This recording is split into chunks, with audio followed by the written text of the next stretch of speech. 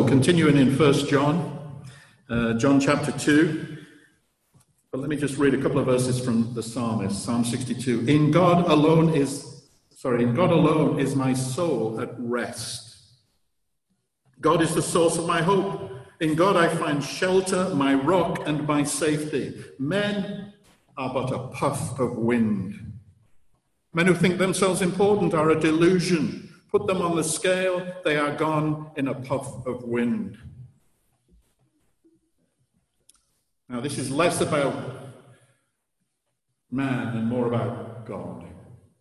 How he wants for us and longs for us as his children to be at rest in him, our hope to be in him, our security. And I want to talk this morning about losing your moorings. Drifting away from your moorings. Kind of a slightly nautical expression. But it happens often. Because we're on this journey of a lifetime, as we like to say. But it's a journey towards the Father. It's a journey towards God. In the likeness of his Son, who's revealed to us the nature of the Father.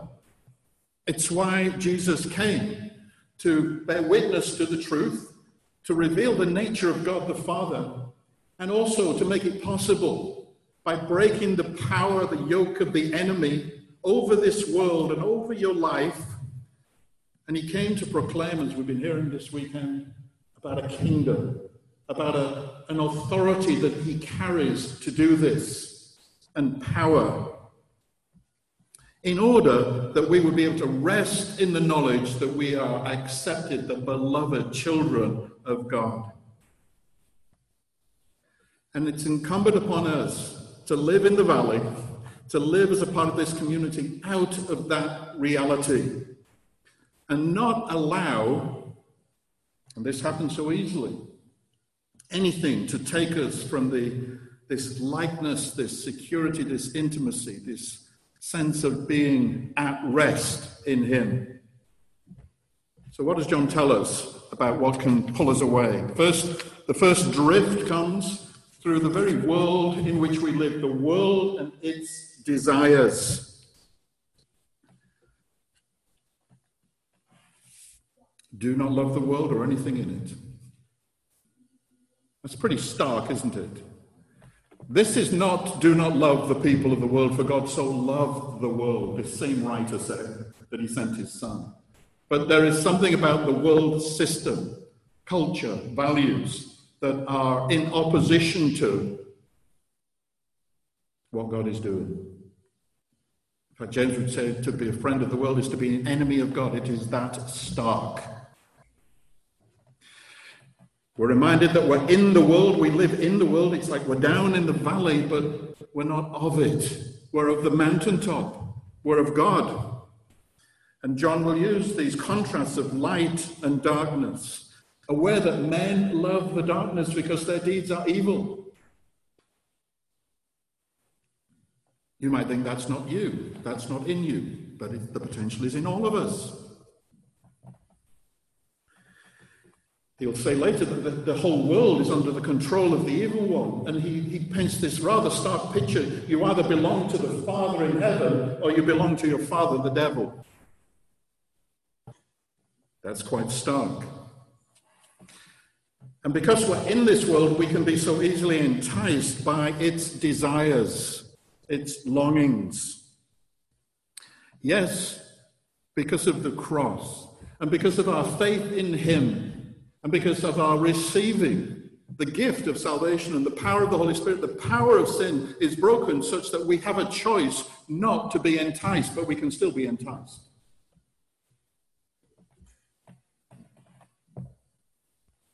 The lust of the flesh, the lust of the eyes, and the pride of life. This is what the love of the world is all about. The lust of the flesh, when he uses the word lust, this is not just sexual lust, that's a part of it. Lust simply means desire, longings. The longings of the flesh. And you know, God has put into our flesh desires to be used appropriately. the desire for food. That's not a bad thing, but taken to excess where it controls us, it is a bad thing. Actually, the desire for sex, it's God's idea, it's God's gift. But outside of his ways, becomes highly destructive. The desire for, in a way, happiness and joy and enjoyment of things. These are God-given, but have to have their right order and place. So there's a way of enjoying the good things God gives, but there's a way in which the desire for those things can overtake us to the point of robbing us of our security in him. One of the things in our house is, I just got a sweet tooth. We both have. We were chatting last night with a couple, and if I don't know things are in the house, that is a good thing. But once I get a sniff of the reality that there are things in the house that are sweet, even though Carol hides them from me and doesn't tell me where they are, and she moves them around to keep me on my toes, once I know, I'm in trouble. Anyone else like that? Does that resonate? What's the best thing? Get them out the house. If I've got to get in the car, drive down the road, go into a store, pay money, I'm less likely to do it. But the desire is there, and the potential for excess. The lust of the eyes. This simply means, in a sense, it's kind of a Hebrewism, it means greed. It goes all the way back to Genesis, when the woman saw that the tree was good for food and pleasant to the eyes. This is how the enemy and the world sucks us away. Things are pleasant, they look attractive. We desire to have them. And the tree was desirable to make one wise. She took and ate. We take and we eat. We see it. We just watched a rather scary documentary called The Social Dilemma. Anyone else seen that? Watch it. It's on Netflix. And it's really about the whole social media platform, which started with some good intent to help connect people. And it has started to consume people and destroy lives. But the basis thesis behind all of it is to attract with the eyes by putting things before people to keep them on the platform, connected to the app, whether it's Facebook, Instagram, Snapchat, fill in the blanks. And always there's the trickle of things into that feed that would cause you to want to have, to want to buy. And it works because all of us can yield to the lust of the eyes. It's in us all. But we've got to know it's given too much power, it can destroy us. And sadly, that's happening. And it's like the beast is out of the bag, and we can't change it. But we know someone who can. The pride of life. This is about ambition. This is about the desire to get on and prove myself better than you, better than others, having more than others, making it in life, demonstrating the world that how good I am and worthy I am. And many dedicate the whole of their lives to that end. You might have heard me say of the man who incredibly successful in his career. But at the end of his working life, he says, as I look back, and behind was a trail of broken relationships, families. He said, I climbed the ladder of success, but I realized it was leaning against the wrong wall. This is the pride of life. They may be passing away, but they have real energy to consume us, John would say.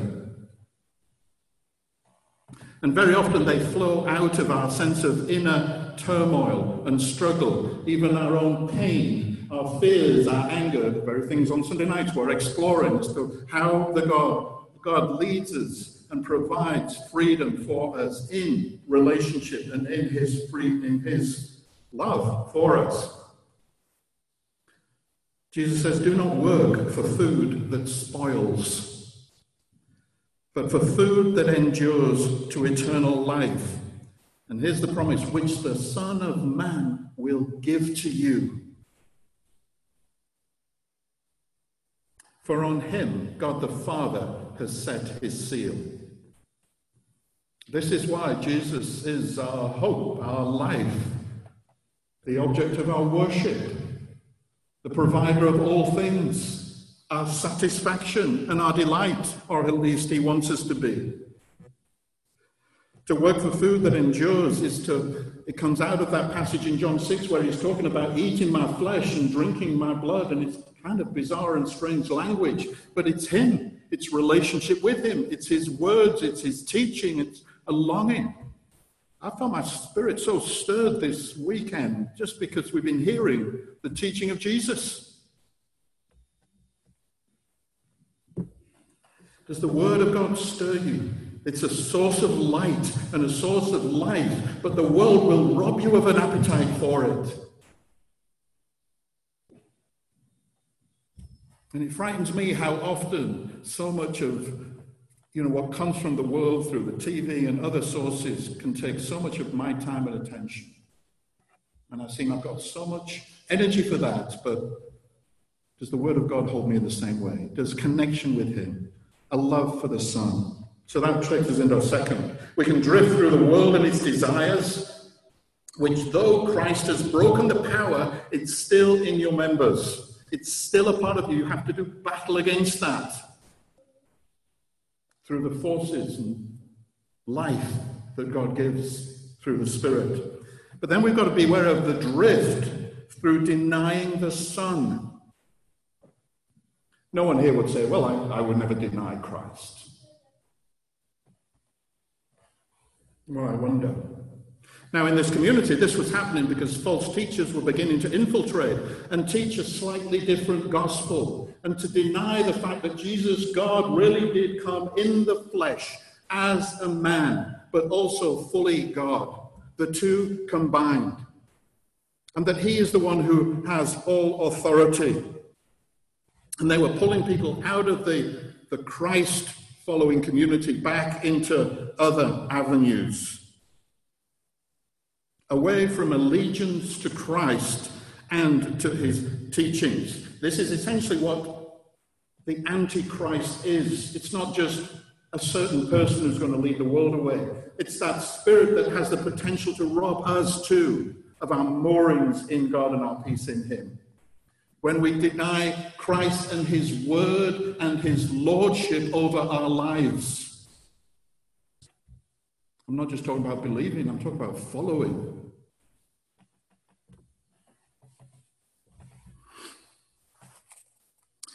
And there's this little situation that John's trying to deal with because people are leaving the community. One of the hardest things as a pastor is to see people leave the church badly. There's a way of leaving good, or well, rather. Need an adverb in there. And there's a way of leaving badly. And many do it badly. And it breaks your heart when you're a pastor. Well, it breaks the heart of the community. When people leave without a by your leave, without saying a word. How can you do that if we belong to one another? Now, people here were rejecting Christ, and John makes the point that if you belong to Christ, you by definition belong to one another. So where can you go? Where else is there? There's no other salvation anywhere. There was only one church then. There wasn't denominations and multiple buildings and communities. But this sense of pulling away relationally. How can you pull away from the very body of which you are a part and from which you derive your life? Through Christ who is the head. This is John's point. But it's based upon this understanding that to belong to Christ means that we persevere in relationship and community with one another because God is working out his purposes. And yes, there's a time that I may move on because God calls me to something. But he rarely calls us just away from something. He calls us to something. And if he does that, others will recognize it and release it for you. But we don't see ourselves as belonging to one another, necessarily, in the sense of how Christ sees us. Because we're individuals. We make up our own minds. We make our own choices. We are in control. And at that, we've denied Christ. It's so subtle, and it's so easy. Because it's the most scary thing in the world to submit yourselves to people who are imperfect. And yet, that's the very thing that characterizes the body of Christ. Be filled with the Spirit. Submit to one another out of reverence for Christ. Because you belong to one another. I've even had people say to me, well, I didn't want to say anything to you because I didn't want to upset you. And I look at them and I say, do you think it's not upsetting to suddenly disappear without saying a word when we seek to pour our hearts to one another? So we're called to stay and endure and work through things. We're called to recognize that before the cross, this is level ground. We're all here by grace, through the mercy of God. None of us is better than any other because it's not about merit and qualifying for something. It's all we're the recipients of grace. It's a free gift. And God has rescued us and put us in his body and graced us with his Spirit and given his gifts for the sake of the body. Thanks be to God. But it's exercised under the lordship of Christ, who is the head. He's the source of our life. But he ministers that life through the body, through our connection one to another. And this is why the failure to love in this way is, for John, this is the cardinal rule. You've broken the biggest rule. There's only one rule. Love one another. And you've broken it. And so he says, well, they clearly never belong to us. The gift of belonging to the Father and the Son is both a wondrous gift, but it's a great responsibility. We bear his name. We're ambassadors of his kingdom and of his life and his love. And they both go together. You don't get to the Father without the Son. You don't get the Son without the Father. It's a job lot. Because it's about a life of community. It's about a life of love. In fact, our community is only a continuation and reflection of his community. Father, Son, and Holy Spirit. And a comment that was made this weekend was that servant love is the only way of being human. When we love deeply and serve others, we give our life away. This is what it means to be truly human. And how do we know that? Jesus. He came not as one to be served, but to serve and to give his life.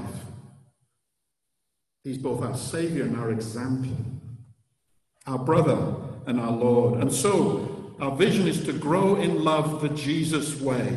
It's not my way, it's not your way. It's certainly not the world's way. It's Jesus' way.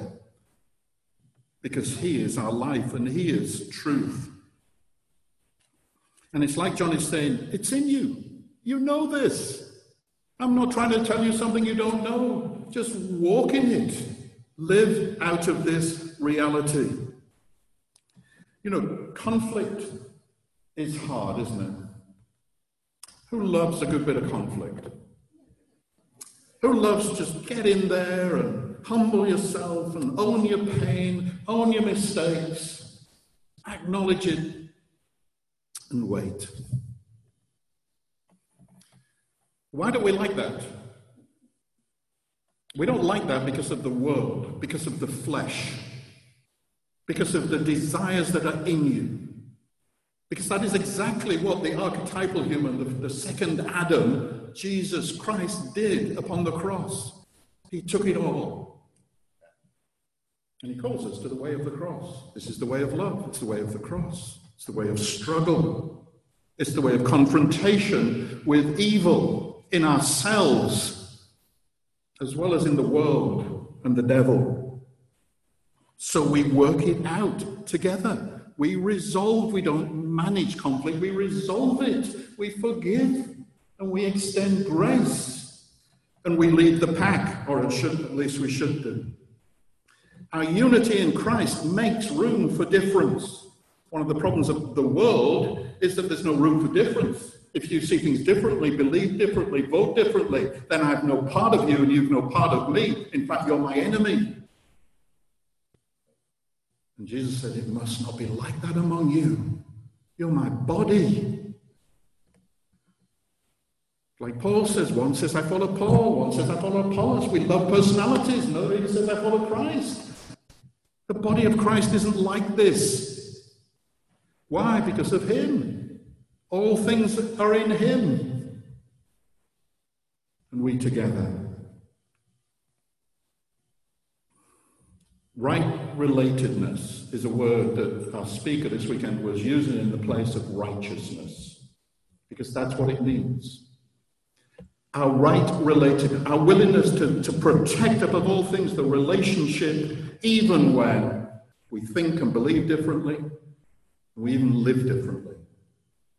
We still belong to one another because it's a gift. If you didn't earn it by your belief and behavior, in terms of getting it exactly right, then you only stay in it on the same basis.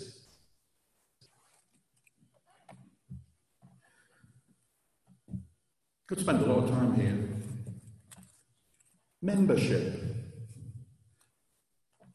Who likes membership? Who doesn't like membership? Who wants to be a member? Who thinks, well, I don't know, that's not for me. Why is that not for you? Well, it's not in the scriptures. Is Zoom in the scriptures? I know membership's not in the scriptures, other than the fact that we are members of one another. We are the members of the body. We belong in that sense. Membership is an opportunity to express your commitment. And I think it's a wonderful thing in that sense. It's to say, no, I belong to these people. I'm committed. I'm going to choose to work this out. And I'm not going to sit on the back row, see how things go, and decide whether or not I hang with these people. That's the way of the world. That's not the way of Christ. There's a journey for me to get to that point. Absolutely. But are you moving towards that point? I've had people say to me here, well, I don't want to be a member because I don't want to get involved in the politics. What does that mean? Are you not concerned for this body of which you're a part and how it functions? You should be. It's like voting. If you don't give yourself to the electoral process, you lose it. Others will take over. And we've got to be in the place where we wrestle with our differences lovingly, hearing more than speaking, being willing to change our thinking, because that's obedience to Christ, repentance. It's what makes life together possible. Anyway, better move on. So, drift through the world and its desires, drift through denying the Son and his ways. And thirdly, drift through neglecting the anointing.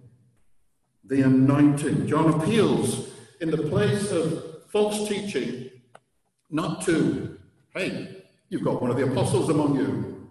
I have absolute authority in this place. I was with Jesus. That's when he started. We saw him. We touched him. Our fellowship is with him. But he doesn't appeal to that. That's amazing, isn't it? What does he appeal to? He appeals to the fact that you believers have been anointed with the Holy Spirit of truth. That is our hope in Christ with the Father. Let's allow that to settle on us. It's like God has been smeared all over you, poured from head to toe. You're his.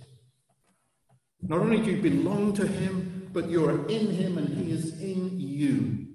You carry about with you, if the Spirit is in you, you carry about with you the Creator of all things. He who is truth. That's why Jesus calls him the Spirit of truth. He'll lead you into truth. Don't rely upon human teachers, as good as they are. After all, John's teaching them as he's writing this letter.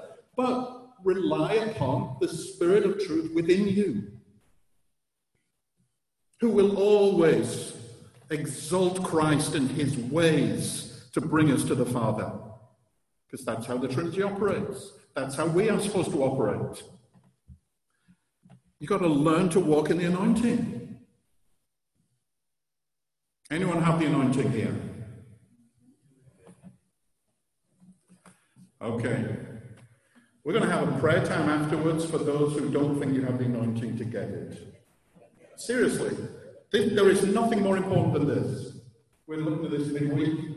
When Paul comes across anyone who's not sure or doesn't believe they have the anointing, the presence of the Spirit, experience reality, tangible difference.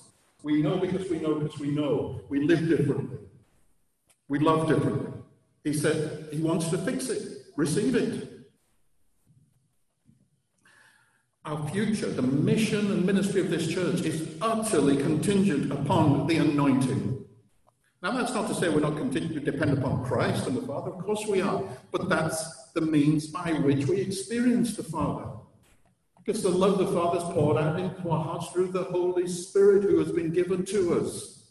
But if the anointing of God is upon you, you have gifts. You have power.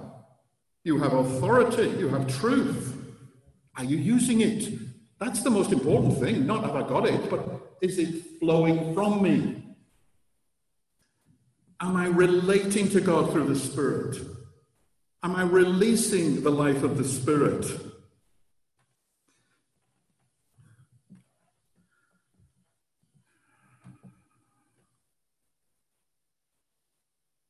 You know, eternal life has begun. I know we're all looking forward to it getting a lot better than this. But you can have as much as you want now. In the sense of connection with the Father and the Son through the Holy Spirit. And believe you me, I will sleep much better the more you do that. Seriously. Are you asking? You receive not because you ask not. How much more will the Father give the Holy Spirit to those who ask? Blessed are those who hunger and thirst, for they shall be filled. This comes back to the world, the flesh, and the devil. What are the desires of your heart? What are the longings within you? Are the longings for the Word of God, for the Spirit of Christ, and for the love of his people? Sometimes, some days, Lord, break me, mold me, deepen that longing within me. It comes from him in the first place. But this is life. This is reality. And this is not the way the world thinks or behaves. And I'm not judging people in the world. I'm just saying there's a system out there that is robbing people of this reality. But I'm afraid it's robbing the church of this reality. Too much, big C. But the most important question is, are you allowing it to rob you? Because he will. We're doing a session on Sunday night. We're going to talk about the nature of the spiritual battle. Because it is so real. We ain't got time to get into all of that. How do we grow up? How do we become mature to both withstand the world, the flesh, and the devil, but also to exhibit the characteristics of Christ and the light of the world to which we are called? By walking in the anointing. By every member doing his or her part connected to the body, as each part does its work. What is the work? Well, the work is not to labor for food that spoils, but for that which leads to eternal life. That is Jesus. Pursue him. Pursue his word. Pursue fellowship with people who are in fellowship with him.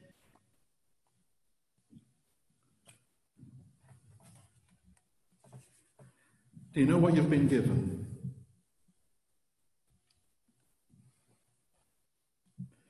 I lose sight of it at times. And I need a family around me to remind me of who I am. But that family needs to know me deeply, to love me, to accept me, to walk with me at times, and to uphold me in prayer. I know some of you pray. But what I'm describing for me is true of you as well. It's one of the reasons I'm passionately and repeatedly talking about our need to be in a family context, in a small community of people on mission. The mission is to bring heaven to earth. Lord, let your kingdom come. Let's bring the mountaintop experience into the valley where people are broken and hurting. And we have no power to change anything other than the anointing of God within us, together as a people who love one another deeply and model that we're a reconciling community because we've been reconciled to God and we just can't get over the generosity of God towards us.